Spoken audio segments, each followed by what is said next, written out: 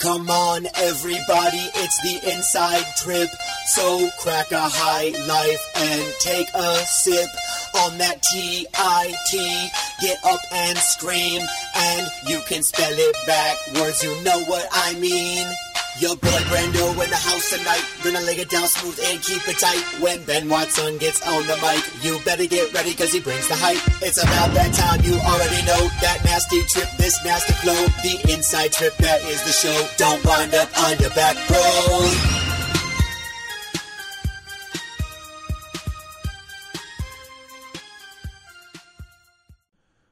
What's up, wrestling fanatics? We are definitely back. It's the Inside Trip Wrestling Podcast, and this is episode number 54, featuring, as always, my main man, Ben Watson. You weren't going to say it in Spanish? 54? How do you say it? 54. I like it. What's going on, everybody? That's it? That's all we get? Oh, what do you want me to sing? What up, what up, what up? Don't wind up on your back, bro.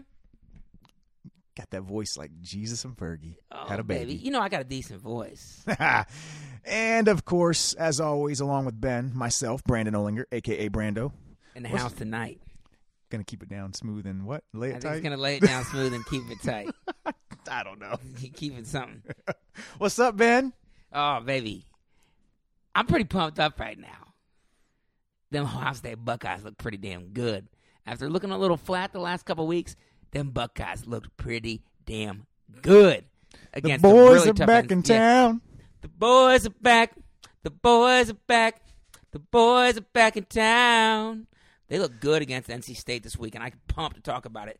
But there's also a lot of other things to talk about, man. Holy shit. The season's over. Regular season's over, baby. It's done. It's done. It's done. I mean, I didn't even get to put a singlet on. Where did time go? I don't know. But, you know. Well, I'm not sure we're going to have enough time today to talk about the Buckeyes, so... I'm going to kill you if you think that's the case. All right, well, before we get into that, let's take care of that business as always. As I said, this is the Inside Trip Wrestling Podcast. You can catch us on Twitter at the Inside Trip 1, not 2, not 3, but 1. You can even send us an email to theinsidetrip1@gmail.com. We got a Facebook page out there that Ben likes to keep up with. It's the Inside Trip. And the podcast... Yeah. You know, you can find it at all your favorite typical podcast locations, including Apple Podcasts, Stitcher, Spreaker, Google Play, SoundCloud, and whatever else is going on out there. It is about... There's a podcast catcher called Podbean. Podbean? Yeah, I think it's funny. Why is that funny? I don't know, because flicking the bean. That is absolutely inappropriate. Nobody knows what that means. No, of course. Nobody knows what that means. Flicking the Podbean. What are you doing? Mom, I'm up here flicking the pod bean. Shut up. I'm trying to listen to the Inside Pleasure in those ear holes. Oh, shit.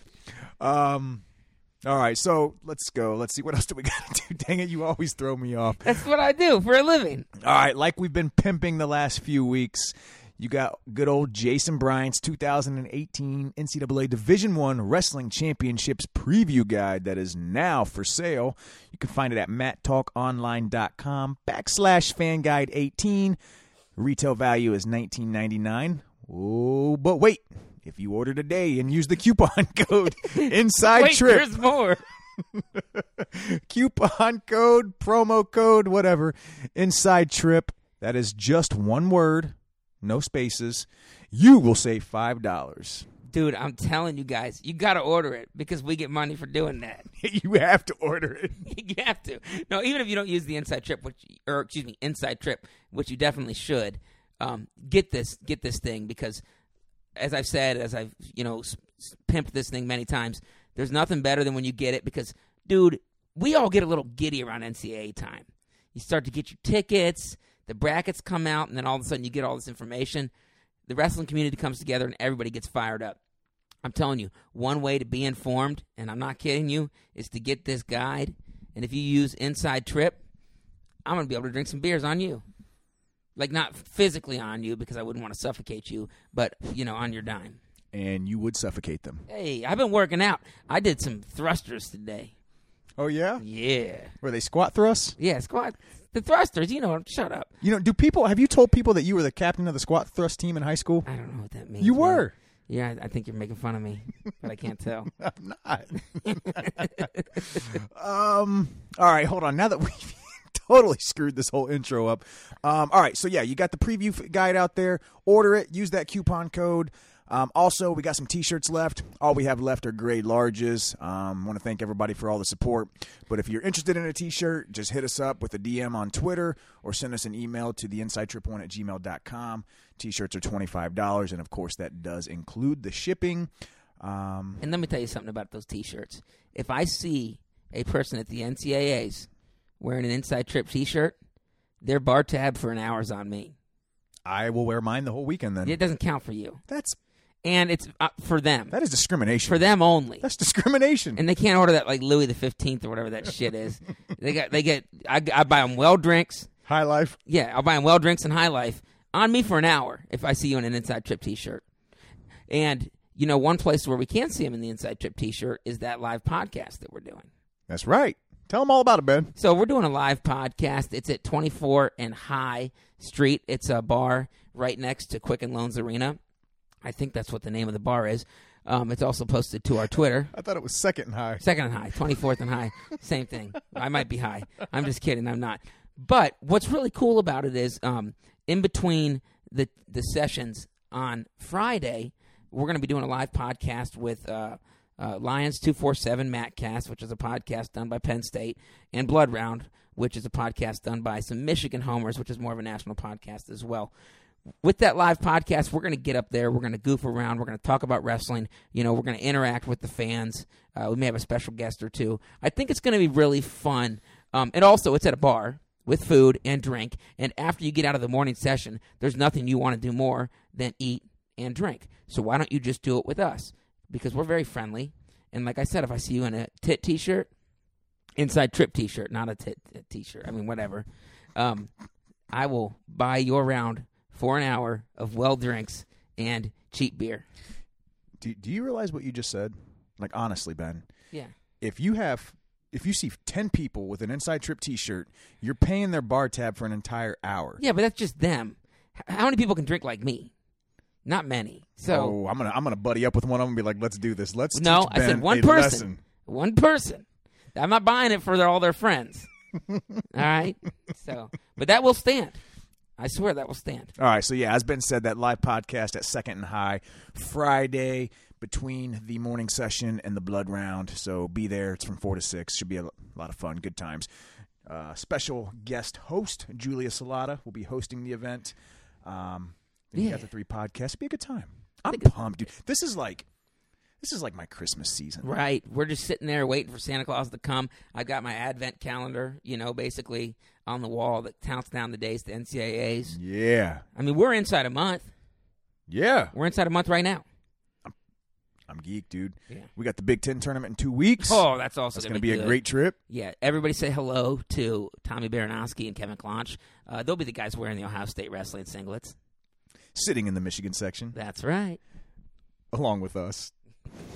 I don't want to talk about that. I'm so angry at you for making me sit in the Michigan section. I want to just throw it out there, okay? So, well, where did you want to sit in the Indiana section? No, I would have sat lots in the of room. I would have sat in the lots of room in the IU section. I would have sat in the Ohio State section. There were still tickets left, but Brandon was like, "Oh, I think it would be cool to," and not to say it wouldn't be, but Brandon was like, "I think it would be cool to hang out with Tommy and Kevin. They're good guys, and we're hanging out with them all weekend. Anyways, why don't we sit next to them?" And I'm like, begrudgingly, all right.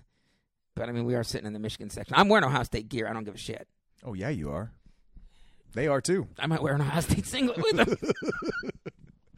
All right. Let's get into this. It's Monday night. It's flipping almost 9 o'clock. Had a long day. So there is nothing better that I want to do right now, nothing more that I want to do right now than talk some wrestling. Let's get into them Buckeyes because, Ben, I'm with you. Woo, they look good this weekend. They look real good, baby. What a way to end the dual season than to go out with an absolute demolishing of top 5, top 6 North Carolina State. Yeah, a butt whooping of a really good team. A team that I think in the dual rankings is probably, I don't know, I don't have the number right in front of me, but I'd be surprised if they were higher than 6 or lower in terms of than 6. And they just looked excellent from top to bottom, except for 2 weight classes. One of them was a surprise. The other one I don't think was much of a surprise. But at the same time, we got them back on one of them too. And, we had an upset of our own. So, 141, why don't we just jump into 141? You want to start with 141? Yeah, why not? We'll run it back and we'll run it down if that's okay with you. Because Joey McKenna, you and I, we said that, look, we were getting pretty high on Joey McKenna. We thought that he's been wrestling really well. We thought that he showed really, really well lately after that one slip up against Thorne. That's the biggest thing is people thought that Joey McKenna, people were so down on him. Okay, he got majored by Thorne because he made he made the same mistake twice, got put on his back for 8 points. Yeah, against an All-American, if you're giving up 8 points, not giving up, but if you're putting yourself in a position to have the other guy score 8 points on you off of one move, it's going to be a tough hole to dig out of. But people forget that this dude at the start of the year wrestled in U23s and got a bronze medal. He was a bronze medalist at a age-level world event, comes back in. He's got a great win over – he's got some other decent wins, but then he gets a great win over the freshman Nick Lee, and then he goes out and against his toughest test of the year, Kevin Jack, multiple-time All-American. I think he's a two-time All-American. And I think he took third last year, beating Meredith in the finals for third and fourth. Correct. Yeah. And we all know Kevin Jack's story. This guy is just legitimate in so many different positions. Animal on top. Excellent scrambler. And great technician from his feet with his offense. And Joey McKenna shut him down. McKenna looked phenomenal in this match, and I think he's one of the guys on this Buckeye team that is, he's peaking at the right time. Okay? Kind of touching on a point you said earlier, people being down on McKenna. I think it's really easy for people to forget just how good he actually is. He took third as a freshman. And then, of course, he did not All-American last year. He lost two tough matches to he lost to Ironman and to Tommy Thorne. Yeah, he loses to Tommy Thorne on the top side in overtime, and then he falls down, and because that weight is so crazy, he runs into a buzzsaw. Right. But, he went into last year's national tournament, I think, with one loss and as the 3 seed. So we even had people telling us that they thought he regressed, that he had regressed, in his talent and his technique and in his, just growth as a wrestler this year. But I think because he didn't wrestle a lot at the beginning of the season because he was focusing on the U23 Worlds, it was kind of like that out of sight, out of mind thing. Right. Good point. All he's done since he's come back is wrestle really well, handling what I would assume is a decent weight cut. He's one of the couple of guys on the Buckeyes team right. who's actually cutting some legit weight. And now he's looking like he's actually starting to manage that weight cut pretty nicely. Right. And he's making, we said this last week, and I'm going to say it again. He's really making that loss to Tommy Thorne a very distant memory. What I was most impressed about with McKenna in this match was a couple of things, actually. One, he showed yet again that he can get to that single leg shot of his almost any time he wants to. And once he gets on that leg, he's going to finish it.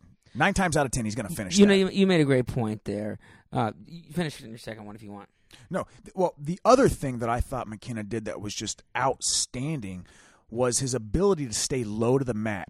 He was able to stay so low to the mat at all times in the neutral position that he essentially what he did was neutralize the length of Jack. And you could tell that Jack was kind of thrown off by it. He didn't know what to do. Jack, I mean, the only time Jack took a real offensive shot, they were both took one at the same time, and they kind of butted heads.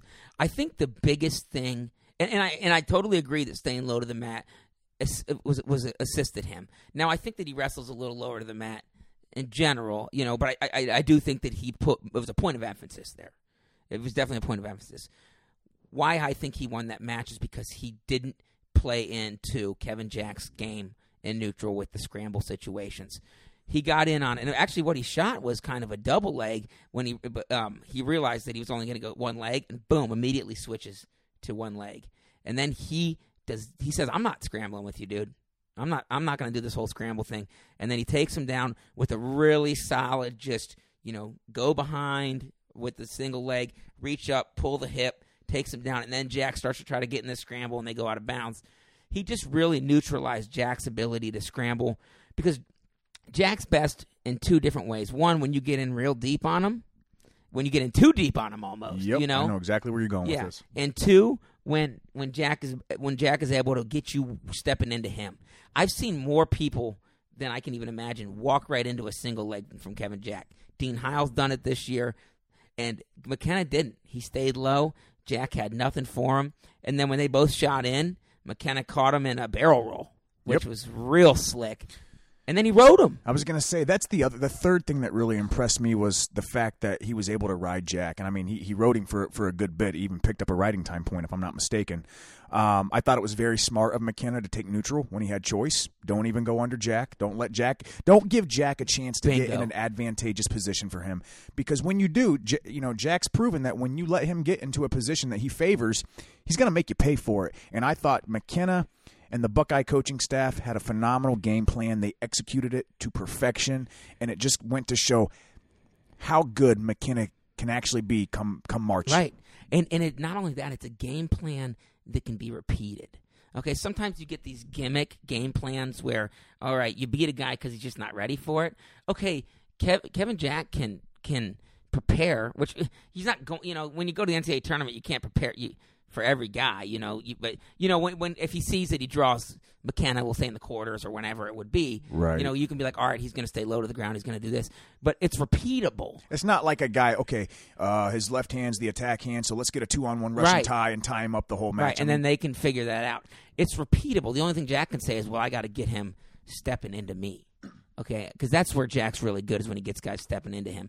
But if McKenna can stay low and get in, because I think he can get in on that single leg again. I think so too. Where I'm concerned is that, that was such a beautiful finish on that single leg. I'm just not sure how many times people can finish a single leg that clean on Kevin Jack. I mean, it was clean. It wasn't a dive through, roll through, battle, damn, scramble. It was a sweep, or not a sweep, because it was actually head on because he tried to hit that double. But he got in. He got to the corner quick. Cuts the corner, and then he gets up to the hip with Jack was in a tripod, and then he finishes it. And that's the biggest thing for me. Isn't so much that Kevin Jack's going to own McKenna on his feet next time because he's going to figure it out. It's because let's be honest, that second takedown was almost like he fell into it. Right? They both shot, got put in the front head, and McKenna saw that barrel roll and hit him. I don't know how many times McKenna's going to be able to barrel roll Kevin Jack. No, I agree with you there, but I do think, like you said, I think he can get to that single leg again on Jack, and as long as he finishes quick, like he did this time, gets to the corner, don't give Jack a chance to stuff the head in the middle, reach over you, grab an ankle, and then turn it into a scramble situation. Get on the single leg, get to the corner quick, and finish. And you know what's cool? McKenna completely executed his match. I won't call it so much a game plan, but I'll call it his style. He completely executed his style against Kevin Jack, and he also completely executed his style and game plan against Nick Lee. Now, I know those are just, two of the most recent matches that he's won. He's also won some other matches. But against top-level, elite-level guys, he's been able to take his style, which isn't the scramble style that a lot of these 41-pounders have. And he's been able to say, look, my basic style of wrestling is going to be able to work against elite-level Kevin Jackson, title contender, man. It's funny you say that because what McKenna did in this match, going back to the fact that it was a repeatable game plan, not only is it repeatable against a guy like Kevin Jack, but it's repeatable against those guys that have that same style, a Bryce Meredith, maybe a Jade Nyerman, right. Potentially a Dean Heil, though we're not seeing the scrambly Dean Heil as much as we saw last year. Who I get concerned about is how does McKenna's game plan, or what does he do when he goes up against a guy like Yanni D, who's just as solid? Just as solid and can scramble a little bit, probably a little better. That's to be seen, but I'll tell you one thing right now. You have to put McKenna in the conversation again. He was removed from the conversation, even though last year he was, I think, seated second. The year before he was probably seated pretty high, too. He was removed from that title contender conversation. Now that Dean Heil has shown that, certainly I still think Dean Heil's a title contender, but now that he's removed from, the guy that's definitely going to win it or whatever, I think that you have to, in good conscience, you can't say McKenna isn't a title contender with one loss on the season, which right now is looking like a pretty big fluke. I wouldn't argue that with you at all. In fact, I think that you could really say anybody in the top 7, 8, or 9 of that weight class is a legitimate title contender. Now, some people may argue against a Brock Zackerl type who hasn't had quite the schedule as some of these other guys had, but you can throw the top 10 at 141 in a tournament and wrestle it 10 different times, and you may have 10 different winners, when it's all said and done. Okay, let me ask you this then. And I know other podcasts have done this, but I'm interested in this weight only, okay? I'm I'm going to ask you the title contenders, and you can say yes. Bryce Meredith, Yes. Kevin Jack, Yes. Jaden Ironman, Yes. Yanni D, Yes. Brock Zackrell. I'm going to say no. And the reason why I say that is this. I don't okay? disagree I'm with going to you. say no. And it's not a knock on Brock Zackrell. It's the one, he hasn't had the schedule. Now, he's won every match on that schedule, Right. okay, but he hasn't had the schedule. We've also seen Zackrell have these types of seasons before, and he's gone into the national tournament, and he's yet to get on the You're podium. exactly So right. I need to see him get on the podium first. No, you're exactly right. Do I think he can get on the podium this year? Yeah, I do. Sure. Dean Heil, Yes. Joey McKenna, Yes. Nick Lee. Yes. Really? Yes. I don't see Nick Lee as a title contender. But that's the top 8. So we're saying everybody but one. You said everybody but one, but me, everybody but 2 can win it. And I think that, look, there's difference in favorites. There's difference in favorites, but I'd be hard pressed to say that that's not the case. You know, the reason why I'll say Nick Lee is a title contender is this. A couple of reasons. One, he's got amazing offense. 2, he's got amazing pace. And 3, and I think this is the most important one, you don't have to beat everybody. You don't have to beat everybody in the top 8 or 9. He's only going to have to beat a few people. So, It ain't round robin. Right. It depends on who he matches up with. You know, upsets are going to happen. So he's got the talent, he's got the training partners, and he's got the coaches to be a title contender. I'm not gonna. I know we're gonna do this later on, but I think that Yanni D might be the top dude right now at that weight. I'm just speaking out of my butt right now. I mean, He did just have a close match with AC Headley. well, I mean, people have close matches, Ben. You're right. It's Division I college wrestling. But anyway, so I know we spent a lot of time on 141, but I think it was well deserved because Joey McKenna, boys. I could talk about this weight class all night if you wanted to. Oh, the weight class but- and Joey McKenna. I'm really happy for him because it wasn't flukish either. No, I mean, again, it just goes back, like you said, he wrestled the absolute perfect match against Kevin Jack, and it's not like it was the perfect match where things just fell his way. He dictated the pace of the match. He executed his game plan. He shut Kevin Jack down, and I think what him and the Buckeyes coaching staff have is a blueprint to a lot of success in the postseason with how he wrestled in that match. And this is no offense to Kevin Jack because go back and listen to some of our previous podcasts. Brandon and I both. Now, I'm not sure actually. I think, Brandon and I both picked Kevin Jack to win the NCAA tournament last year. I know I did. No, I stuck with Dean Heil You because did? I had originally said that I didn't think Dean Heil was going to lose But you again. were really high on him. Heck yeah, he was on my fantasy team. Yeah, I said that Kevin Jack was going to win the NCAA tournament last year, so it's not like I'm sitting here trying to beat him up. All right, now that you got me all excited with this 141 and Joey McKenna talk, let's go ahead and circle back to 125 and our boy Nathan Tomasello, who I'm telling you, he looked, in my opinion, he just looked phenomenal against a very game Sean Foss, a very game and very big Sean Foss. Sean Foss is, I think he's like 6'5". I think you picked the wrong sport because he should be playing basketball. No, Nathan Tomasello just looked excellent against the guy who has beaten Nick Piccinini this year, out-scrambled Nick Piccinini this year, who took 4th last year. I think Foss was around a 12 guy. Hasn't quite put it all together at the NCAA tournament, but certainly has some wins. Finds himself ranked 5th in the country. Nathan Tomasello finds himself ranked 4th. Those matches you typically think are flips, or either way type matches. It wasn't even close. Now Foss did get the first takedown. It's funny. I'm sitting here thinking like. The Buckeyes actually scored the first takedown in 8 out of 10 matches, which I thought was phenomenal. To me, I love when I see a team do that, a team that I root for do No that. doubt. Right? They're getting after it.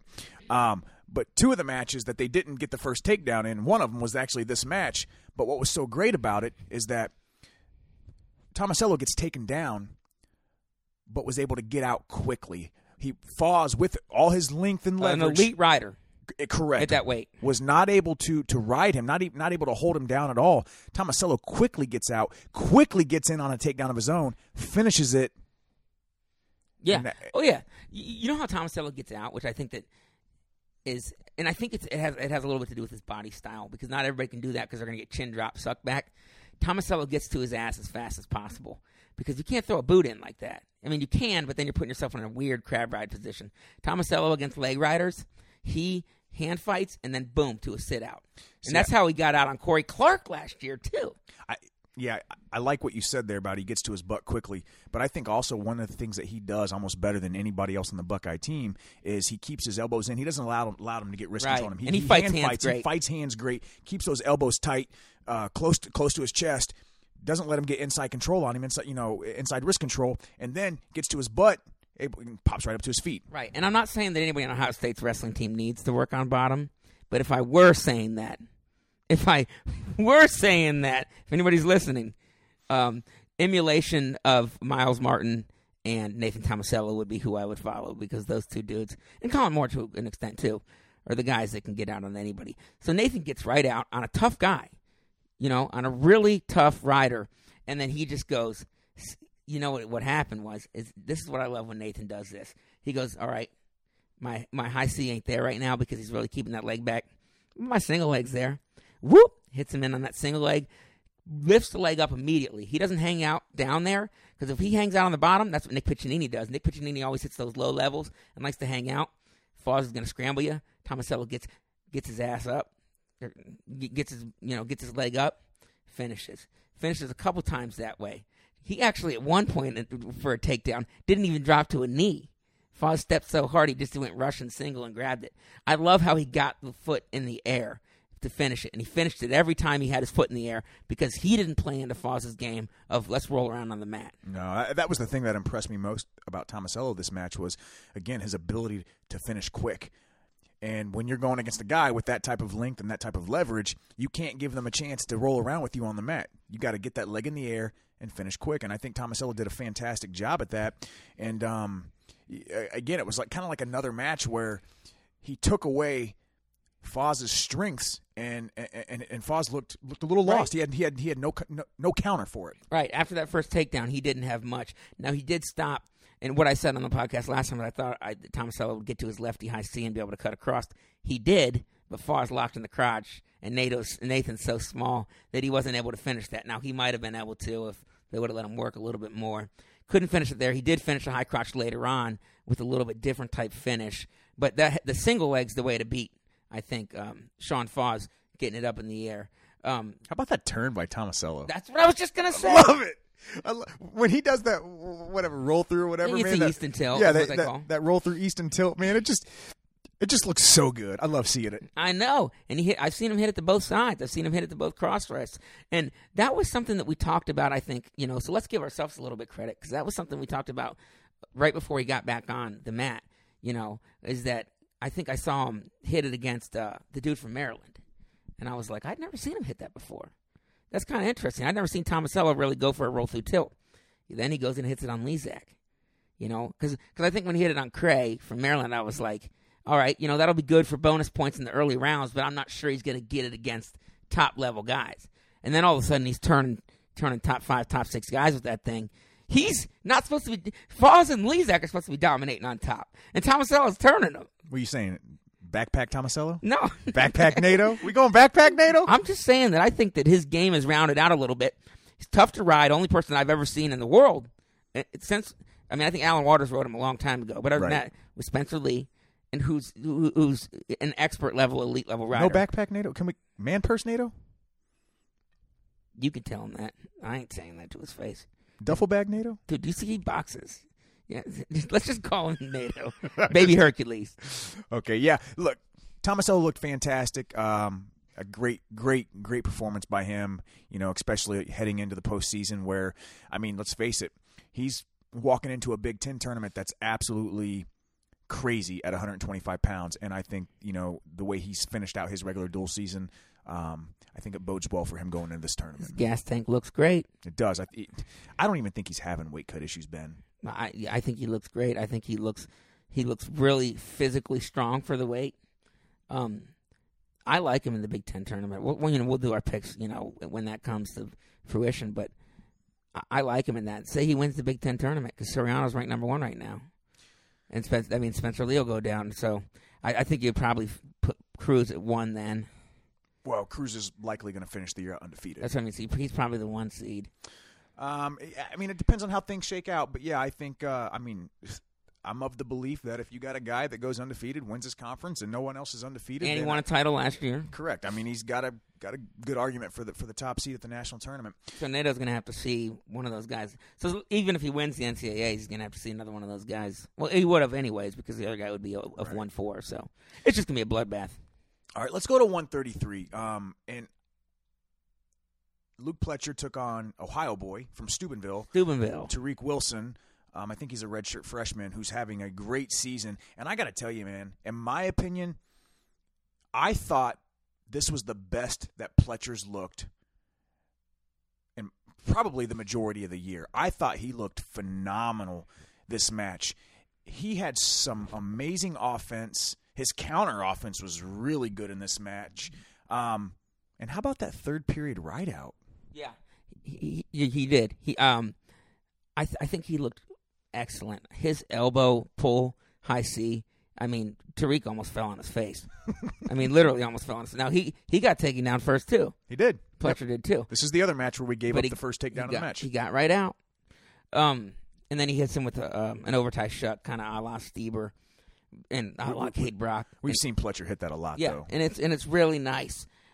But he's still only 2 takedowns in that match. Similar to the Corey Keener match, I think that he's got more offense than he's leading on. I think that he's got to trust his offense more because he did look great and he rode really tough. He throwing in bars. He's riding wrists, But look, I'm not sure Tariq Wilson as a redshirt freshman is excellent on bottom.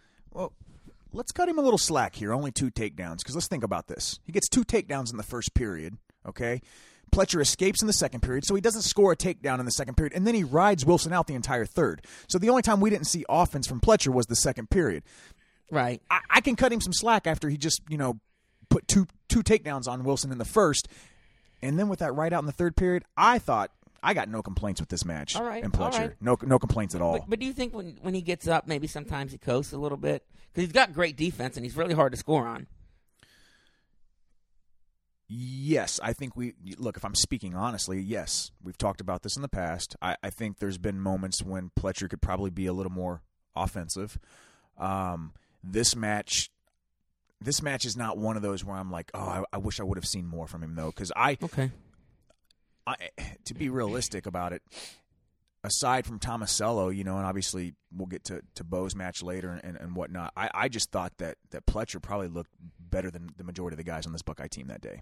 He had really good. He had 2 really, really nice attacks, and he was attacking a little bit more. But I'm not trying to be hard on the guy. I just see so much potential in his offense when I see those elbow pull high C's. And I know he's got a single leg in there too. I'd like to see. It would have been nice to see maybe one more takedown. But he still got the win. I'm not sitting here bashing on the dude. At least I hope I'm not. Doesn't sound like it. You look good, man. So Keyshawn Hayes at 149 against Bo Donahoe. Yeah, how about kid and play, dude? You talking about Keyshawn's hair? Dude, looks awesome. Throw it out, kid baby. And play. That's a blast from the past. It looks good, dude. I wish I could grow hair and at all. Like I wish I had hair, but if I could choose the hair, it would be 1, Bo Jordan's hair from his freshman year, and then 2, Keyshawn Hayes', which I'd look probably pretty ridiculous. Bo Jordan's hair from his freshman year? Remember that? The mullet? No, yeah, he had the really long locks. The gold locks? He looked good. He looked horrible. He looked like he was from a place called St. Paris, Ohio. Oh, shit.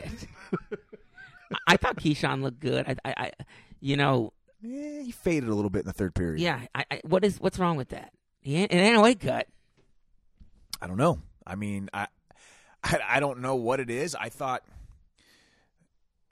Hayes looked good in the first period. He got that first takedown. I think he turned him for 4 in the second period, which Bo Donohue took down, and then he got cross wrist tilted. Right. Looking good there. I think he faded a bit in the third period, and there was really only one. Look, I'm not the guy to nitpick technique or anything, but I think there was a moment when in the third period where Keyshawn had the leg in the air, and Donahoe, whatever his name is, was kind of trying to bounce off back towards the edge of the mat. Keyshawn was trying to pull him into the center of the mat, and Keyshawn was in great position there. He had the leg high.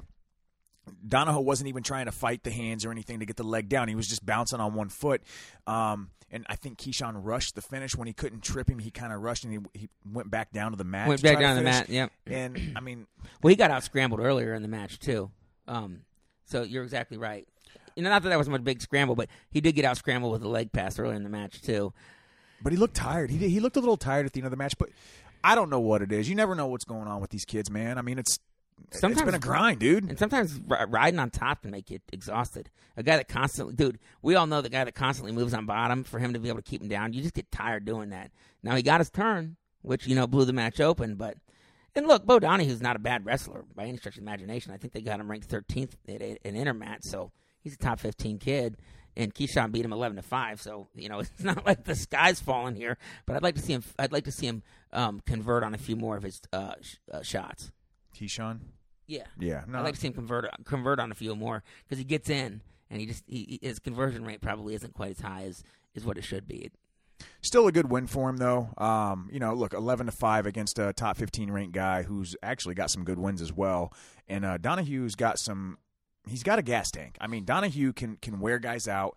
I think he's got some come from behind wins this season. So, cutting Hayes a little slack on this. Still 11-5 victory. Great way to end the season for you and heading into the Big Tens. I mean, I like it. I'm interested to see what Hayes is going to do in his first postseason. I was just about to say that I'm higher on Hayes than I was at the start of the season. I'll tell you that much. When he bumped up to 49, I was like, I mean, let's maybe think around about a 12 guy. His only losses Heilman, Rutherford, and Sorensen. And I'd take him over Heilman if they wrestled next time. He was beating Heilman 6-0. Yeah, I wouldn't take him over. Went to his back. Sorensen, but I think that Keyshawn Hayes could probably. I think he could take third that weight class. Right now, Grant Leith's ranked third. Right now, if he figures out how to freaking claw that neck brace.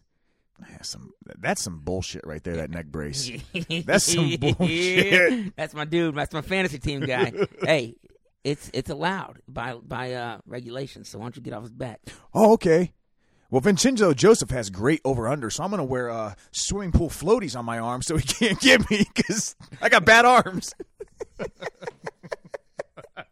He's still inside trip your ass so fast. Oh, I would be so on my back. All right. Ugh. Let's go. 157. I'm so angry. That I had a hunch. Dude, I'm going to tell you. And my hunch was good for a minute. I have never been so excited for like 60 seconds, and then boom, it just drops to the ground. That happens every time you have sex, bro. I told your wife to keep her mouth shut. Shots fired. Up. Well, I just cussed. Well, you did talk about sleeping with my wife, so I feel like the F-bomb was warranted there. God, can we keep this on point, please? I had it on point, and then you had to go off. And anyways, Micah Jordan, sweet oppo swing single, finishes it perfectly, and I'm like, all right, my hunch might be correct. Let's see what up. Well, and then, I mean, Hidlay got out. Well, yeah, but I mean, then Micah Jordan took bottom, didn't he? Yeah, I think we went down in the second. We got turned. Micah Jordan, bottom wrestling is a liability. It's a real liability. He didn't get turned. Did he do the Dan Vest, the sloppy vest? Yeah, he was flopping around. He was flopping around like a freaking fish or something, and then rolls on his own back. And Hidlay's like, "Oh, I'm just gonna claw her half in here and get a quick two count." Hey, look. All joking aside, though, man, this was the first that I'd really got to watch Hidlay, and he's impressive. He is seriously impressive. Listen, he may not be flashy, but you can tell he's very strong. He's a great positional wrestler with fantastic defense. He's got great hips. And I'm not sure, with the exception of maybe Aymar, there's anybody better in college wrestling from an underhook. Yeah, he was impressive. But and that knee pick that he hit? The knee pick at the end, that sealed that the was deal. Beautiful. Well, yeah, he timed that really well. I'm going to give him his... Listen to you. You don't want to give him any credit. I'm giving him his due. Those two back points were... You're turning into a homer, bro. Those two back... I am a little bit of a homer. Those two back points were junk. What was Micah doing? Why... His bottom wrestling just become a liability, and it's just become? I'm sorry. Just? Like, have we not been talking about this for 3 years in a row? I don't know why he went down then. I mean, if you're literally going to just roll. I mean, I'm pretty sure he went down. That would have been the only way because, unless I'm wrong, you can tell me if I'm wrong, Brandon, but I'm pretty sure he chose bottom. Yeah, Micah did. He chose bottom. Yeah, I don't understand it. And then immediately gave up 2 points. And then he got out, but, you got to make that one takedown in those matches stand up, or at least give yourself a shot for a second takedown. Now, which he was in that match for the second takedown, but then he got taken down by Hidlay again. Micah is ranked 7th right now, and that's probably what he is. And I was expecting more this year. I had him as a finalist contender at the start of the year, and I thought that, I thought that him and Kemmerer would have really good matches. But right now, I don't. I think there's styles out there that are just so, that are such a disadvantage to Micah. All right, hold on. Okay. We've been really hard on Micah a lot this year, but let's keep things in perspective a little bit. Micah's struggles on bottom this year is nothing new. He struggled on bottom last year as well, and he still managed to take 4th in the NCAAs at a very tough 149-pound weight class.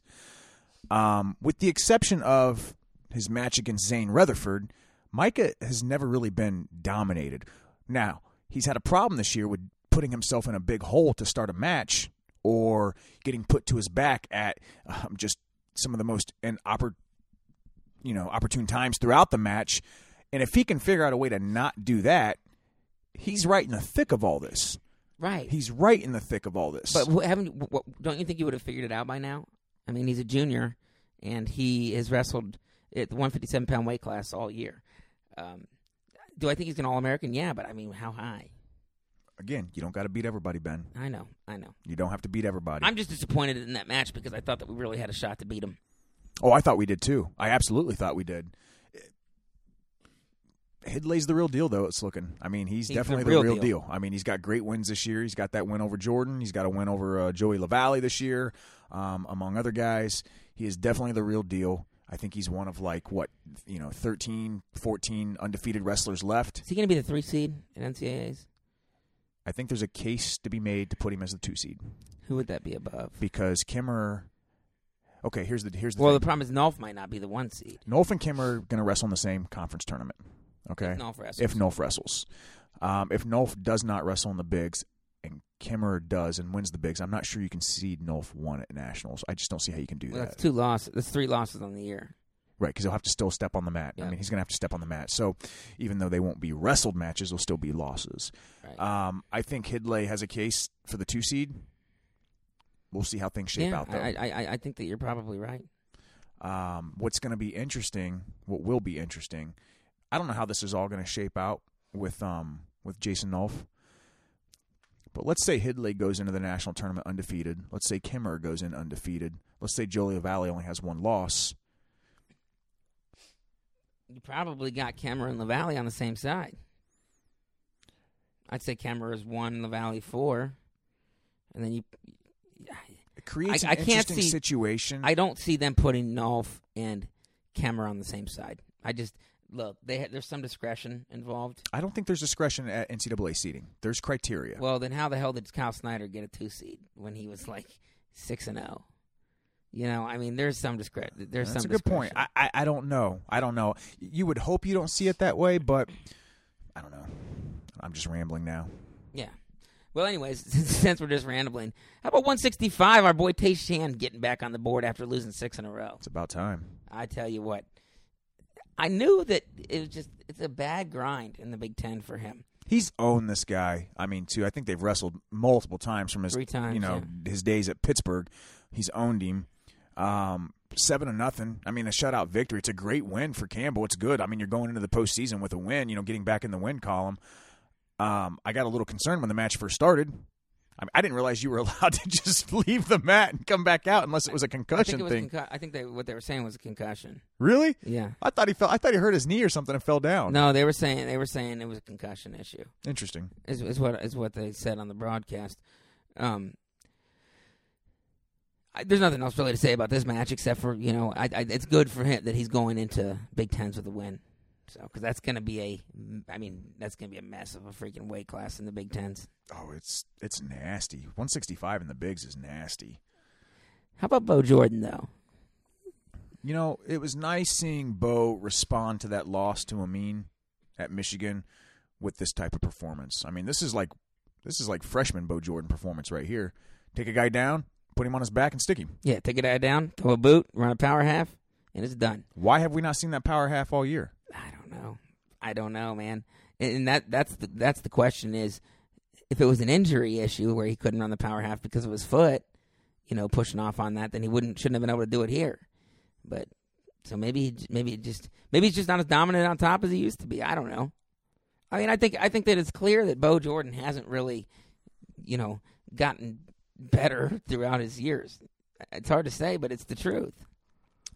I'm not sure. Did Jeff Jordan do something to you at a camp when you I were love a child? Jeff Jordan. Because you bag on their kids a lot. That's bull. I have not bagged on their kids, but I think he's the same wrestler he was, or not quite as good as he was as a freshman. It's a fair point. I mean, I think. Look, I mean, if you've watched him wrestle the last few years, I think he actually was better as a freshman and sophomore than he has been the last 2 years. I mean, well, he did make the finals last year. Well, I mean, he took third the first 2 years. I mean, taking third, taking second? I mean, right. If he's still as good as he was the first couple of years, then hell, if he finishes third again this year, that's a pretty damn good career. Right. No, I agree with you. But going back to your point, we just haven't seen him grow as much since he came in as a freshman from, you know, growth as a wrestler. Right. Whatever reason that is, it's got to be because it's because of injuries. I think injuries, and I think the fact that, you know, there's limitations on people's athletic ability. Okay, I'm not sure Bo Jordan's the most athletic person out there. You know, he's very good at what he does, but you know, how much better could he have gotten from high school? I think that's a fair question. I don't know, man. I got no answer. So, anyways, I'll tell you. Let's talk about Mimar. Yeah, Mimar I like him. I even though this match was close until the end, I thought he wrestled a brilliant match. Yeah, I thought Mimar looked great this match. I mean, what I really like, the night started off with this match. Or I'm sorry, the duel started with this match, and I think Martin really set a tone. And one of the ways he did that was he scored a phenomenal takedown in the first period, right as time ticked off the clock to end the period. And that type of hustle right there, in my opinion, just kind of set the tone for the entire match. I thought that was fantastic. You saw the Buckeyes do that in multiple matches after that, really hustle at the end of a period to secure a takedown. That's things that we haven't seen from them a lot this year. Right. When they looked flat, you haven't seen that. They looked like they were going after people. Exactly. So I thought that was fantastic. I thought Martin made the smart choice by not going underneath Renda, who Renda is known for being tough as hell on top. No need. Yeah, no need in the second period. He got in on another shot, wasn't able to. Actually called two, but then they reviewed it and they took it back. But How about that? What about the third? I think Renda took a nice shot. I thought he was going to take head Martin outside down. high C. Martin was able to sit the corner and then ultimately lock up a cradle. Man, that was great. It was similar to what he did against the Rutgers guy, but obviously against the way better guy. You know, Mimar was able to get to the legs a couple times, finishes once. I think in the rematch, I think he's going to be able to finish more than once because they're going to probably wrestle again in the semis, probably at the NCAA tournament. If everything goes to chalk, we all know that doesn't happen. But when Renda got in on that shot, I was like, "Uh-oh, this is deep." You know, this could be something. You know, but Mimar, I think he showed against Abinator that he can scramble a little bit. Mimar can scramble a little bit. He scrambled out of some really nice positions against Abinator, and against Pete Renda, he sits that corner, locks up that cradle, gets the two. Not only does he get the two, but then he takes him over for four backs as well. And that really puts a statement on the end of that match as of, you know, I know you thought it was close. I know you thought you could get in on me, but look, I'm just a better wrestler. And he beat Renda in every position. Yeah, I mean, here's a guy, too. I mean, Renda, the last time they wrestled in a collegiate match was last year at the Midlands, and Renda beat him 9-2. I mean, owned him. Yep. I mean, so I thought this was a great win for Miles Martin. Just kind of stamping the 184-pound weight class that right now it's a two-man race. Yeah, I mean, if you want to call it an 8-1 one win. Yeah, I would definitely call it a two-man race. I think that maybe it's just a homerism in me, but I got to believe that Miles Martin, the way I've seen him wrestle this year, has a shot to beat Bo Nickel. You would think he could beat him at least once, right? I mean, he's done it in the past. You'd think he can. If they wrestle 3 times this year, you'd think that he can at least get one of those. Well, those seem to be the odds of which they've wrestled throughout their career. It's kind of like a 1 in 3 type thing. Yeah, well, Mymar's never beat him in a duel. We've talked about this before, Right. where he has his successes at the tournaments, and I mean, ultimately, that's where you want to have your success. That's right. So I'm as high on Mymar as I have been. How high are you on Colin Moore right now? Oof, I'm not. I'm not pushing I'm not pulling the fire alarm. I'm not pushing the panic button yet on Colin Moore, but he has lost 2 of his last 3 matches, and in both of the matches that he lost, he was unable to get anything going, especially towards the end of the match. He did get 1 takedown against Michael Machiavello with this really, really nice misdirection double, which we saw him hit far in last year. We saw him hit so many people in last year. Just excellent technique last year with that misdirection double. Gets it on Machiavello. I'm like, all right. This is going to be a nice win for Colin Moore. And then he faded, I guess. I guess he faded.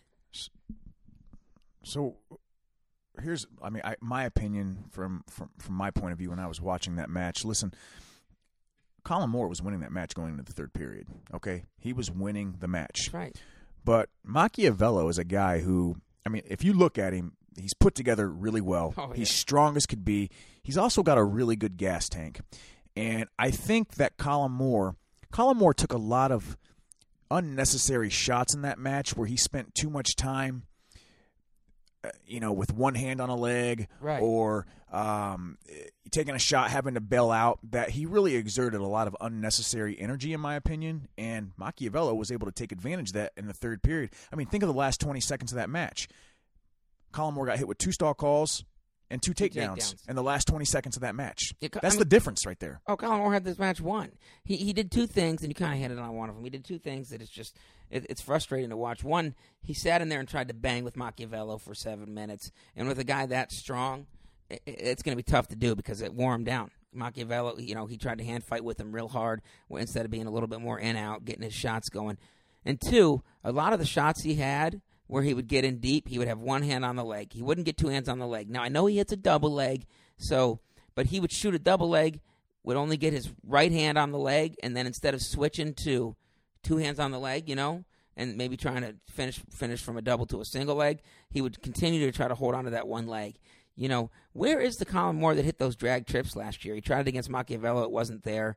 Where's the Colin Moore? Close. Where's the Colin Moore that had those dumps? Like, he tried it against Machiavello. It wasn't there. Where's the Colin Moore that would be able to get in on a leg and finish? He had those struggles against Bobby Stevenson. The only reason I say that is because I remember in my mind, he would get in on Bobby Stevenson with 1 hand on the leg and then try to trip him or do something. It's just not going to work. You need 2 hands on a leg against a big-ass guy like Michael Machiavello. And he stood in there and tried to bang with him. He got caught underneath him a lot. He took a lot of shots that weren't necessarily the best technique or didn't try to finish the best way, and that wore him out. And then giving up he gets out, ties the match, and then giving up that takedown with the last couple seconds. I mean, come on. You can't do that. You can't do that because this could be an NCAA quarter. And then all of a sudden you find yourself in the blood round when you were supposed to win it. I think this match may end up coming back to bite Colin Moore in the ass when it comes to NCAA seedings.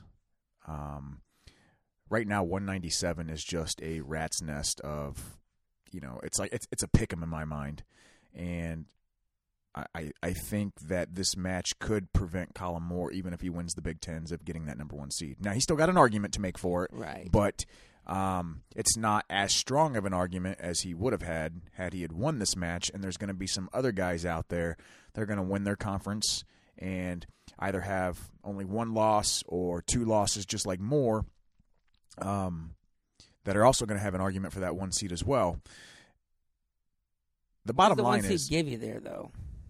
What does the 1 seed give you at that weight class? I feel like there's just so many different people that are similar.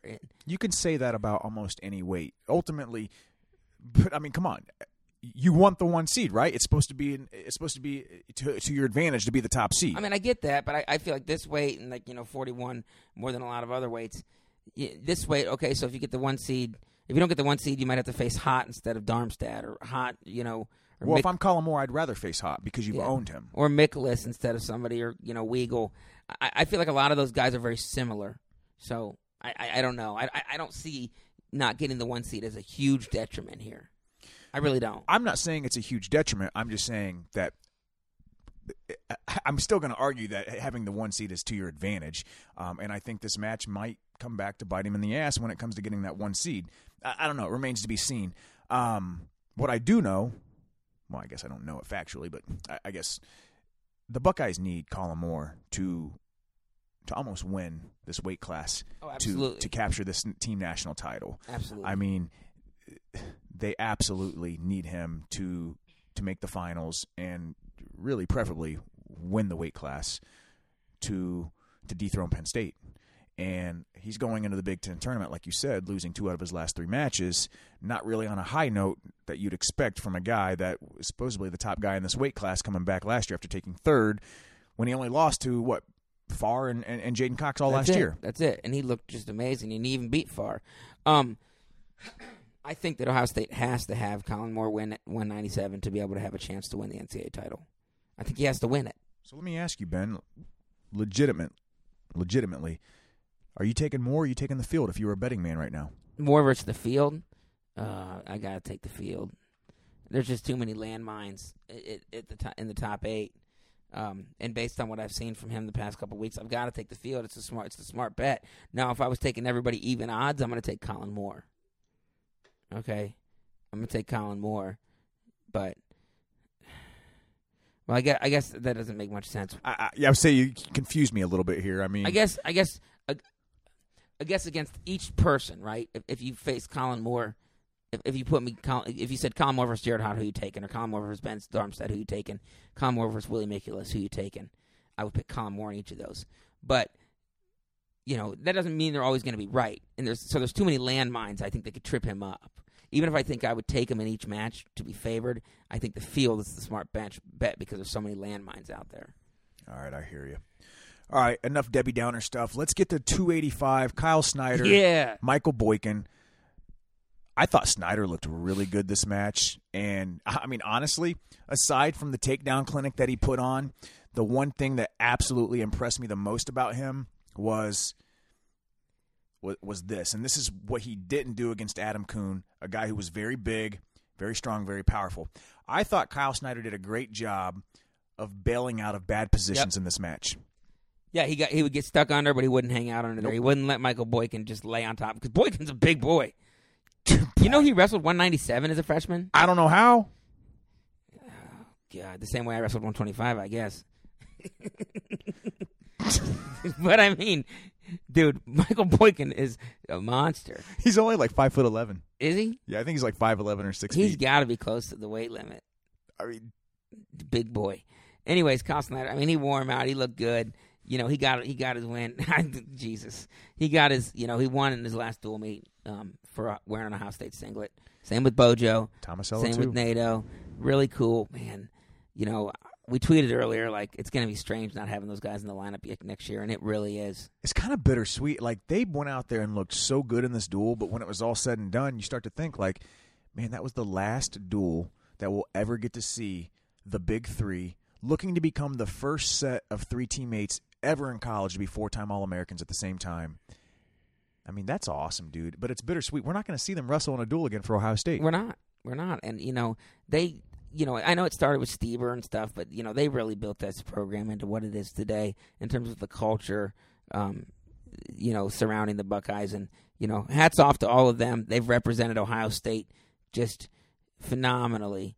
I couldn't think of 3 better people to have on a team that represented the team that I root for most than those 3 guys. And definitely gonna miss watching them wrestle on the college level. I know NATO and Snyder are going to wrestle on the international level, but so it was bittersweet. It was a great dual meet, 29-6. I think the only bummer for me, truthfully, was was more losing. I thought with the Micah, I could swallow that match because, it was a little bit of a, he was ranked below.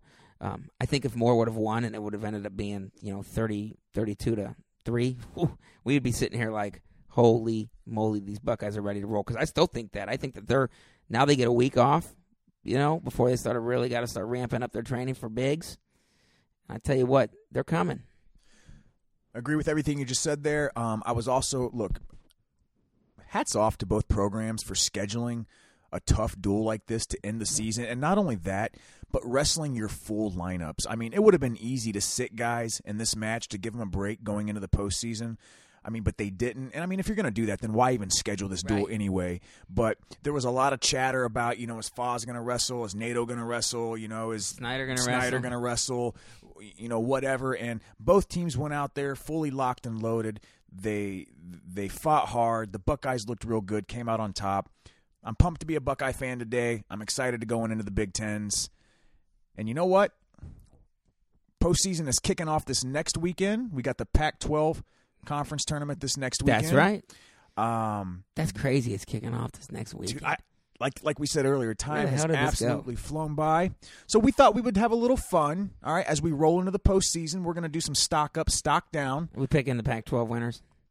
No, I'm not picking the Pac-12. I'm picking the team winners, Arizona State. Yeah, I will agree with you there. I'm going to go with Arizona State. I am really interested to see how the heavyweight weight class shakes out. I mean, you got 3 guys ranked pretty much in the top 10. What do you got? You got Desi, Tanner Hall, Nathan Butler. Oh, yeah. That is a nice weight class. And then at 25, you do have Milhoff and Bresser. So, there's some intrigue there. Probably not as much as, obviously, some of the other the conferences. But there's some intrigue there. And, there's some Pac-12 guys that are going to be looking to punch their ticket to the NCAA tournament, which is freaking awesome. And, good luck to all them. And I wish them all health.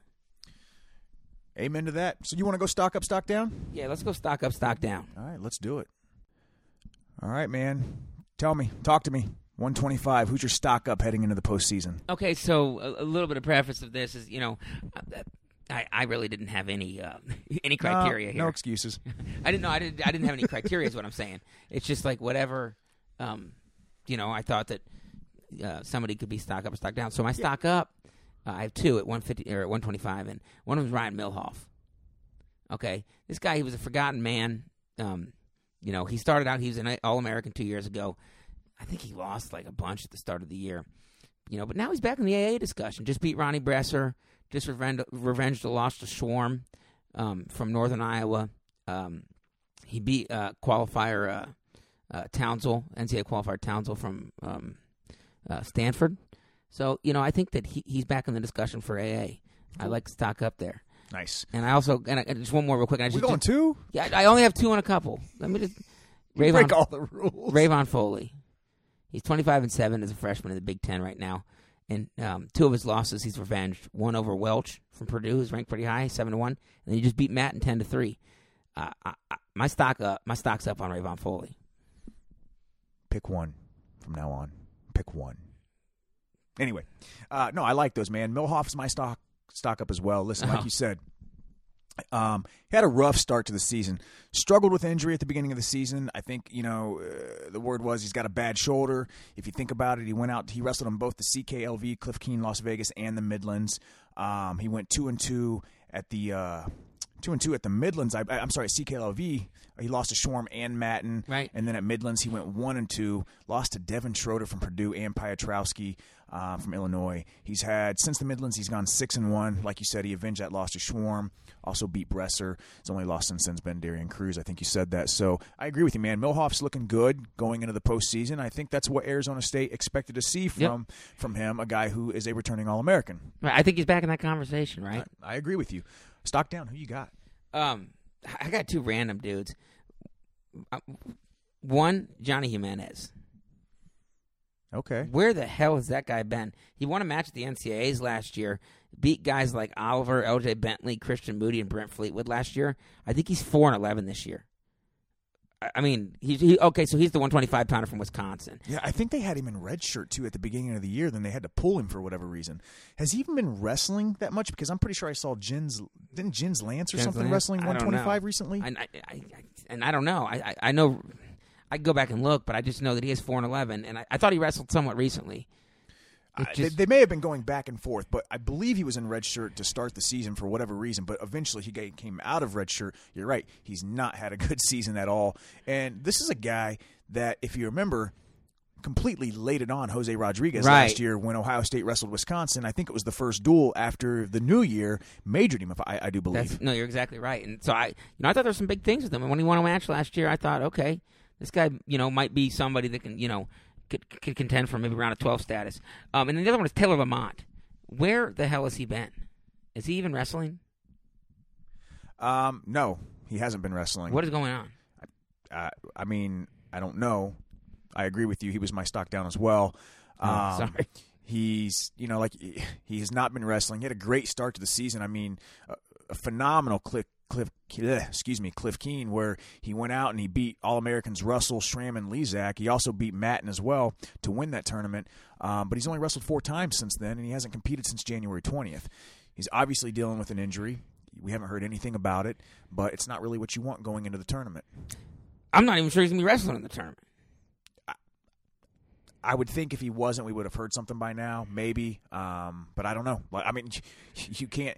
There's no telling, considering the fact that he hasn't wrestled in a while. But yeah, I agree with you. He was my guy as well. Stock down definitely on him. Who you got at 133? All right, my stock up at 133. I'm going to go Dom Forrest from Pittsburgh. I like it.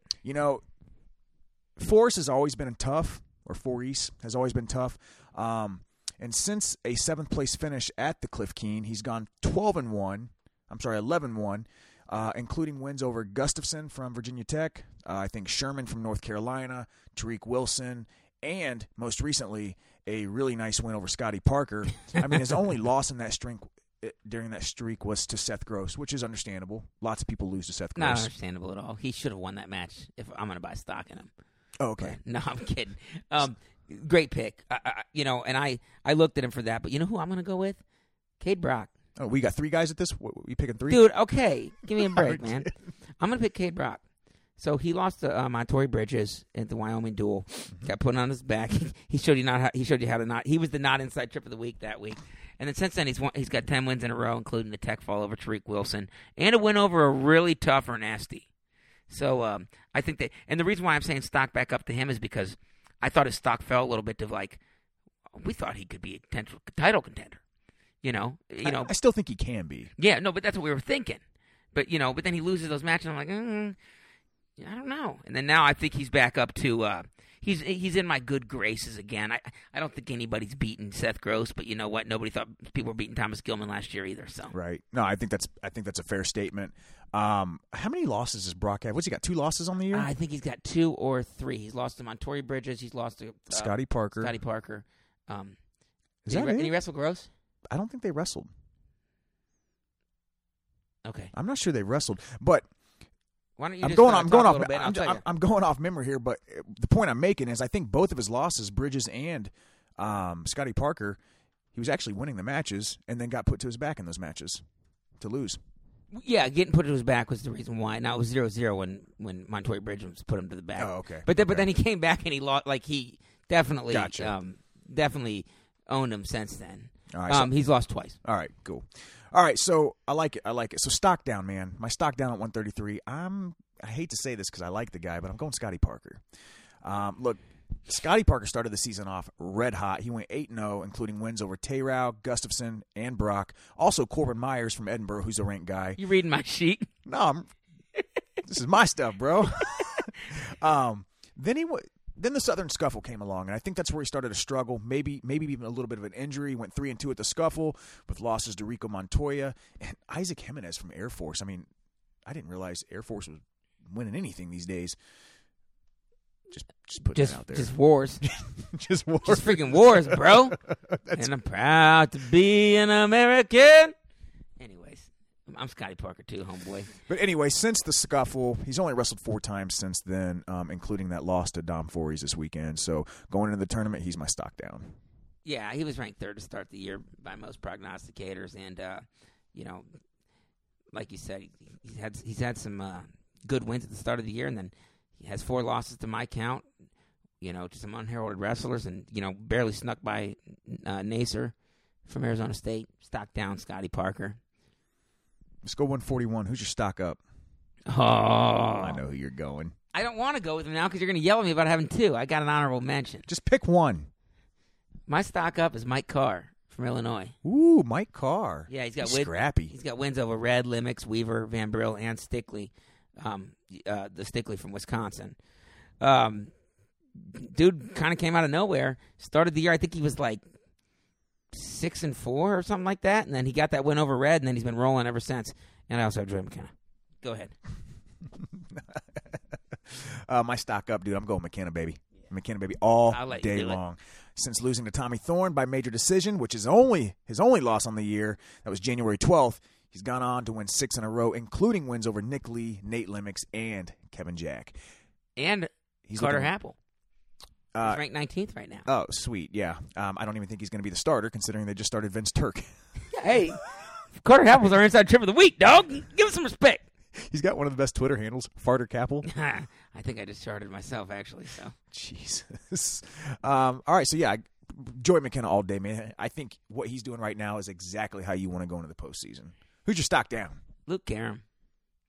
You know, he was actually somebody I was thinking about, but I changed it at the last minute. Yeah, he's lost his last two. He's been kind of up and down, so it's kind of hard to let's just put it this way: his stock's been fluctuating. He's had some really nice wins. He's looked really good. He's looked like a guy that could potentially make that round of 12. Mm-hmm. And, if you can make that round of 12, you can do anything with sneaking in. Lost his last two, that weren't too impressive, so he's my stock down. All right. He's a Lehigh guy. So my stock down at 141 is returning Big Ten runner-up Javier Gasca.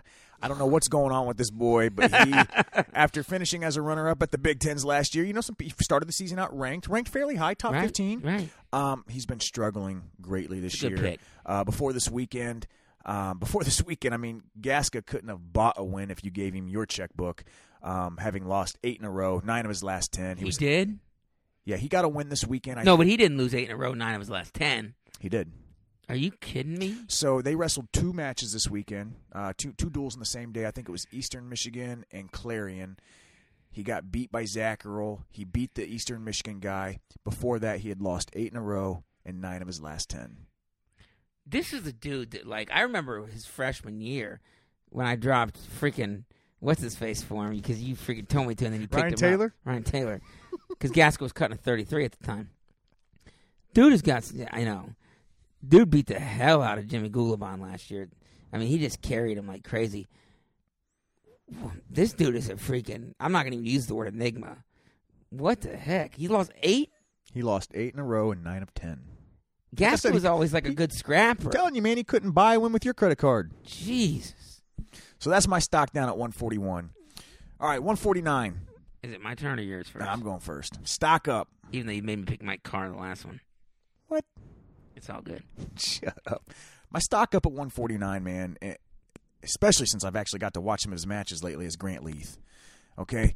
Look, this boy, kind of stop hanging out so much. Kind of started the season off a little rough, not terribly rough, but he lost to Bulu Wallen and Davion Jeffries in November at the Lindenwood Open, and since then he rattled off 13 straight wins, including wins over Shishko, Heilman, Oliver, Max Thompson, and avenging that loss to Bulu Wallen. Grant Leith and his neck brace is looking real good going into the postseason. I picked Mike Carr at 141. That's a good one, wasn't it? You liked it, didn't you? I did. He stocks up on that dude. You picked like 2 guys in every weight class. No, those are the only ones that I picked 2 at. 149, I picked Grant, freaking neck brace Leith. He's on my fantasy team. I picked him up because I knew what it was going down. He was a redshirt from Duke as a freshman. Didn't compete, I think, the past 2 years due to injuries to his neck. Now as a junior, he's 19-2 on the season. I think his only losses are to Lou Wallen and Davion Jeffries. And Davion Jeffries. Yeah, you already said that. Davion Jeffries. Avenged the Lou Wallen one. What else can I say about this dude except for he's a freaking grinder and he's got some pretty nice biceps. So my stock, my stock is way up on Grant Leith, and he better freaking win a title for me. And when he flexes, like his neck looks big too with that brace. I don't know what's going on with him, but he needs to stop eating so much freaking protein because the dude is freaking jacked. Dude, he's jacked. You think he could beat Zane Rutherford? No. I don't either. No. You think he can make the finals? At 149? Yeah. Man, I still got to favor Sorensen. I favor Sorensen over anybody. So no. Yeah, I don't know. All right. My stock down. 149, my stock down. I'm going Jason Surtsas. Oh, you dirty dog. Why am I a dirty dog? Because Surtsas ain't got no stock down. That's my stock down. Look, Dudes are rolling, son. since winning Reno Tournament of Champions back in mid-December, he's gone 8-4, including a recent 11-3 drubbing by Cortland Schuyler from Lehigh. Yeah, what happened there? And he most recently narrowly escaped Josh Cortez of Cal Poly 2-1. I will say, I guess it's a good thing. It appears that he's locked up the starting spot for Arizona State. I hope so, because I can't drop him. Nope. That stuff is locked in. He does have 2 good wins recently, but though. he is my stock down going into the tournament at 149. He's got 2 really solid wins against an NCAA guy, Josh Maruka, in the wrestle-offs. Who's your stock down at 149, Ben? My stock down at 149, and I'm so freaking happy to talk about this, is DeLuca from freaking Rutgers. What a turd. You hate that guy, don't you? Let me throw Keyshawn. Yeah, you know what? You got freaking lucky throwing Keyshawn Hayes to his back, and then you stuck your tongue out like you thought you were tough. Dude's got like a better record than I ever had, but it was like, it's like 19-16 or something like that. I forget. That's not that high, but it's not that great. You know what? He's lost after he stuck his tongue out thinking he was a bad mamma jamma. He's lost 5 of his next 8 with some butt whoopings. Like, I'm talking tech falls and majors in there. Can I ask you something? Eliezer DeLuca, you my stock down, brother, and I would never bet on you. Of the 5 of the last 8 that he's lost, have any of those losses been to guys that he shouldn't have lost to? Have they all been ranked ahead of him? Man, I'm just you're gonna curious. I'm just curious. I can look it up. Give me 1 second. Hey, while you're looking that up, can I ask you a question? Pick your microphone back up. Yeah, you can. Did you score a takedown when you wrestled in the NCAAs? Dude, I scored like 3 of them. Oh, did you? Yeah. Okay. Why do you ask that? I was just curious. I don't know. I've been thinking about it lately. That's strange. I had a match 1 and I got thrown on my back because I was trying to score my last takedown. He's 10-8 this year. What a turd. He lost to Kolodzic. Okay. He lost to Ryan Deacon. He lost to Rutherford. He lost to McChrystal. He lost to Troy Harmon. Okay, cool. I was just curious. And Patricio Lugo. What a turd. All right, 157. Who's your stock up, Benny boy? My stock up at 157 is going to be Tyler Berger. Because I don't have a guy. And that's the first guy that I saw. Tyler Berger's head up. Oh, you said stock up. Stock up. Oh. Tyler Berger. Oh. I'm going If you're up. buying stock in Burger Boy, I got some property to sell you. I'm going I'm going with Clayton Ream. Okay. He just beat Zilverberg from South Dakota State. I don't North think Clay Dakota Ream's State. lost South Dakota State. since sometime in December, if Yeah. I'm going off memory. Yeah, he just doesn't have a lot of great wins. I didn't actually have a stock up guy listed at that weight class. That was the guy that I picked, and I think because I saw him with a recent win over Zilverberg in overtime, so he's my stock up. No, I like that. I thought about him as well. Who's yours? My stock up, I'm going to go with Archie Colgan from Wyoming. I thought about him. Since he lost to Joey LaValle at the Reno Tournament of Champions where he took 3rd, he's gone 11-1. He's got wins over Fine Silver from Duke, who is a highly ranked guy. He's got a win over Zilverberg. He beat Jonty Blaylock from Oklahoma State. His only loss since the Reno Tournament of Champions was to Clay Ream, who, is a fine choice as well. You just spoke about him. I think that Archie Colgan that's a really good pick. I think that he might be one of those guys that will surprise some people at NCAAs. I think so, too. I really do. Stock down. Who you got? It's Micah Jordan, man.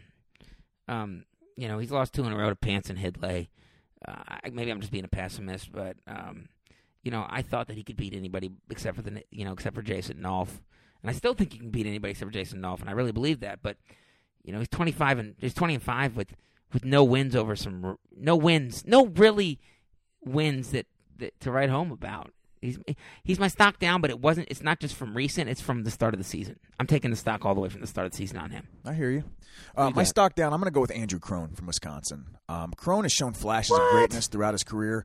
In fact, he after a Midlands this year where he finished 7th, he went on a 6-0 stretch that included wins over Pantaleo and Berger. Right. However, he's lost his last 2 matches to Van Brill and Perriott, where he got pinned by Perriott. Not how you really want to go into the postseason. He's my stock down at 157. Yeah, and I think that's a fair point. I did just pick him up for my fantasy team, so I will give you one stat is that he has beaten Perriott and who else? And Van Brill earlier in the year. it doesn't, that's not good that you have the last loss there. But it could be something. They're probably pretty even, pretty close. Here's the thing. I'm sure you got guys on your stock down, maybe have lost their last two out of their last three. If you've lost your last two, 3, 4 matches, whatever, going into the postseason, that's not a great way to enter into that conference tournament. I like Colin Moore. There you go. Totally agree. No, I totally agree with you. Look, the only reason I didn't put Crone on there is because I have him on my team, and I'm like, I can't be like, I just picked this dude up, but I got stock down on him. I didn't pick up Clay Ream. That's why I put him on here. I mean, that was kind of bonus. No, it's fine. It doesn't matter. I still feel like, look, I got nobody else. What do you want me, Clay Ream? I had freaking Scheidel. All right, come on, let's settle down. All right, 165 stock up. I'm going Richie Lewis on this. You just going to pick first every time? No, you went first last time. I'm kidding. So Richie Lewis, look, he had an early season loss to Marinelli in his first match at 165. Since that time, he's gone 13-2. His only 2 losses in that 13-2 stretch were 1-point losses to Marinelli again and Vincenzo Joseph. Recently, he's got wins over Campbell, Isaiah White, Nick Wanzek, Schleifer from Princeton, and Valencia from Arizona State. I think Richie Lewis is settling into that 165-pound weight class, which is a brutal weight class, but he's looking good heading into the postseason. Who you got? Yeah, I got none other than Sammy the Bull. The dude from the Gambino family, I believe. Alex Marinelli. Undefeated on the year, just took out number 1. Stock can't go up any higher than that, brother. It's a great choice. I got no arguments. Yeah.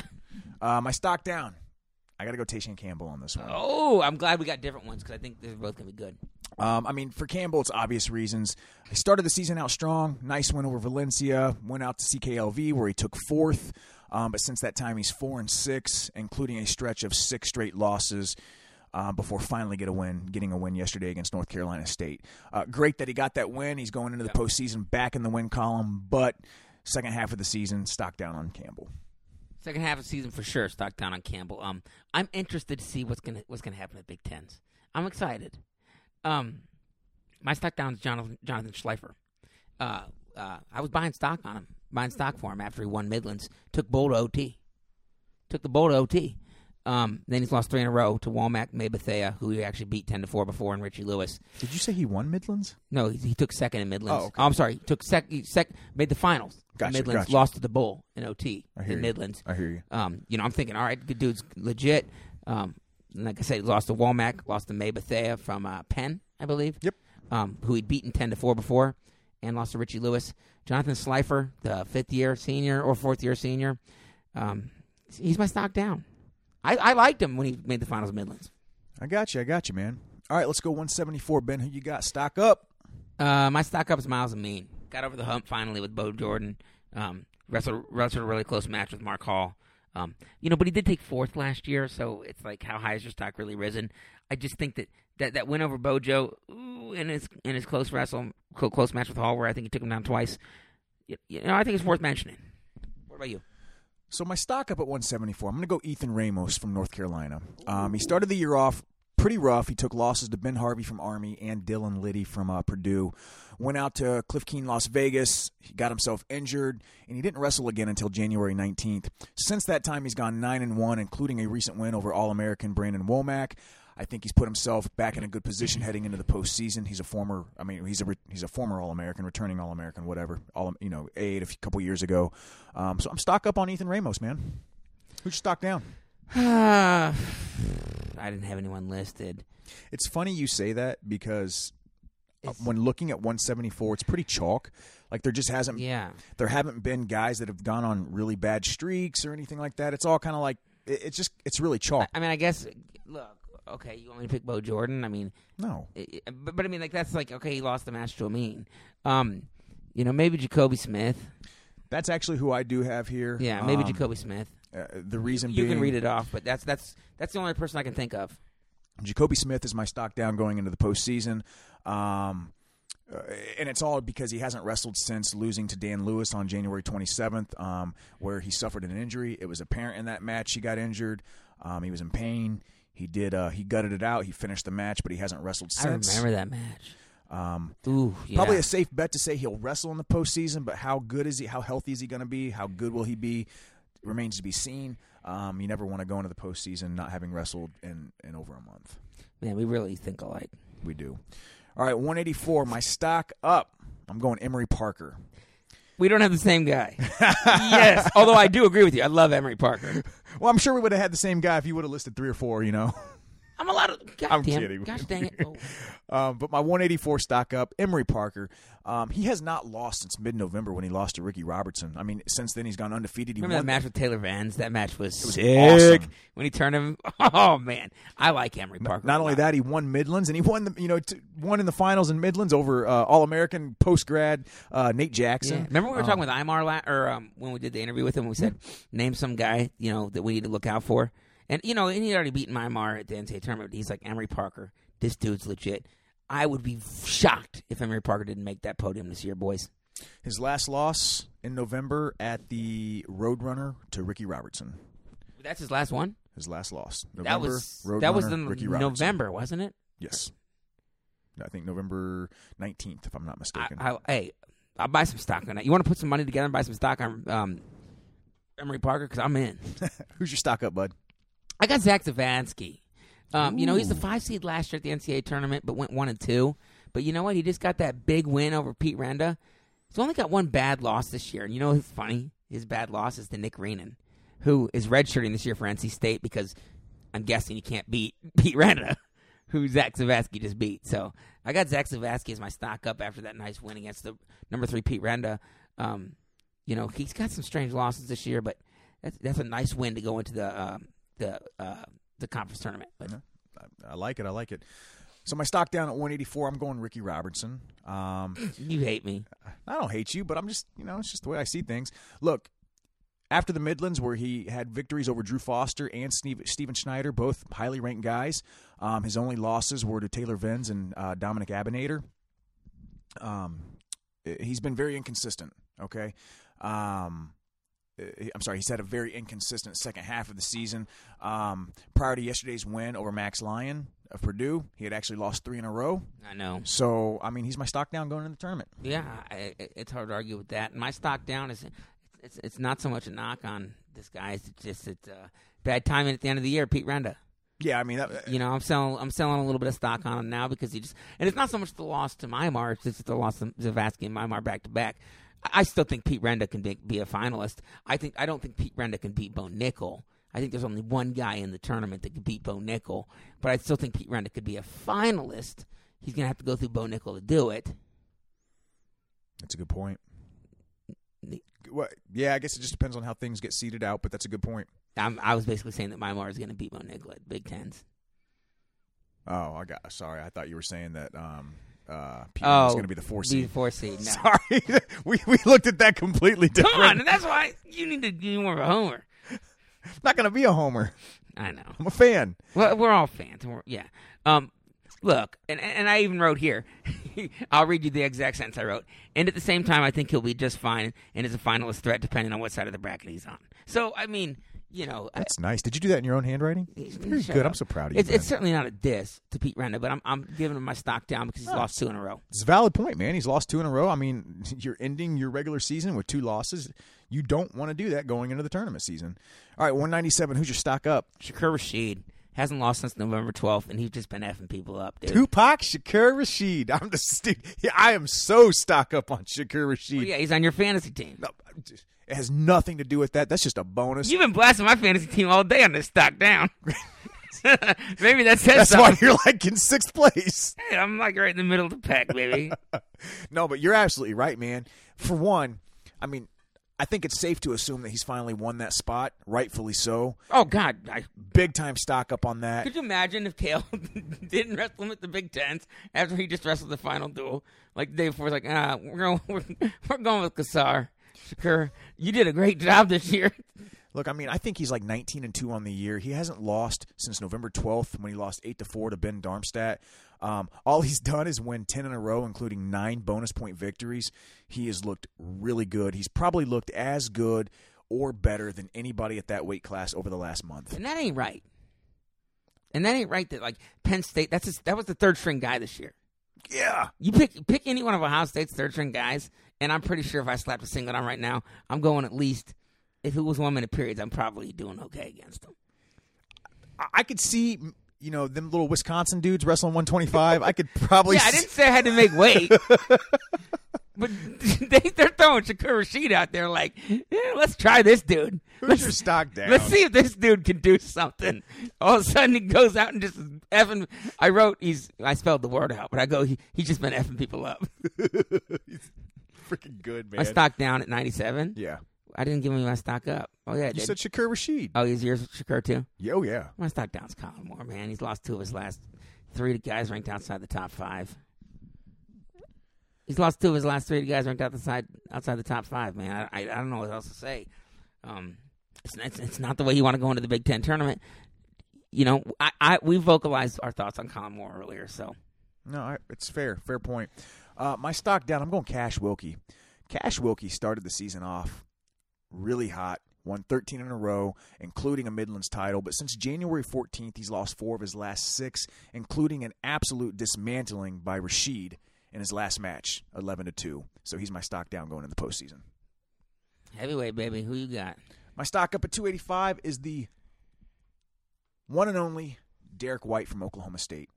Derek White found himself a weight class this year. The Okie State bulk job, baby. Lifted himself into to the heavyweight weight class since losing 1-0 to Mike Hughes from Hofstra on November the 12th.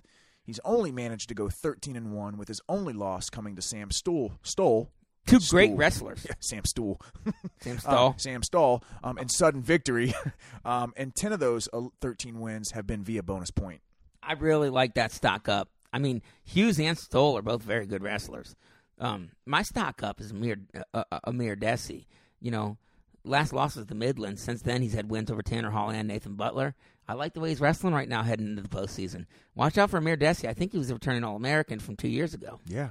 So I like him. I think what you're seeing is he's finally starting to be healthy. He's had some really bad knee injuries. Right. I think he's getting back on track with those, getting his timing back. Because I recall when Conan Jennings messed Amir Desi up earlier in the season. Yeah, that was strange. It was very weird.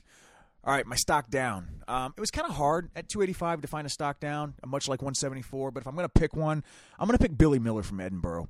He's a junior. He's battled a lot the last few years, but he's been in and out of the lineup a lot this year, all year long. I'm going to assume it's been due to injury. He doesn't really have any notable wins either. I would say the best guy that he's actually wrestled since January was Derek White, who we just talked about, and White actually majored him. So he's my stock down. My stock down at this weight is maybe a surprise to some people. Was Tanner Hall. You know, he took 3rd last year, and people thought he might be the guy behind the big 2. Since then he's lost. This year he's lost to Kuhn twice. He's lost to Stoll. He's lost to Butler, and he's lost to Desi. Now, those are all good losses, but those are losses that if you plan on taking 3rd again next year, minus the Kuhn loss, you don't have. So my stock down is Tanner Hall. All right, man. That's it. That's our stock up, stock down. That's our Buckeye report. That was fun. You know what? It's getting me geeked even more for Big Tens, all the postseason, and most importantly, Cleveland, Ohio, March 14th through the 18th. Yeah, baby. St. Patty's Day weekend. The Buckeyes going to be wearing green. And gold. After that championship. That's right. You got anything else, man? That's it, baby. We said a while ago we wanted to keep these things to an hour. We haven't been doing a good job at that lately. We apologize for the long podcast. Hope you enjoyed it. Feel free to send us any feedback. And as always, don't wind up on your back, bros.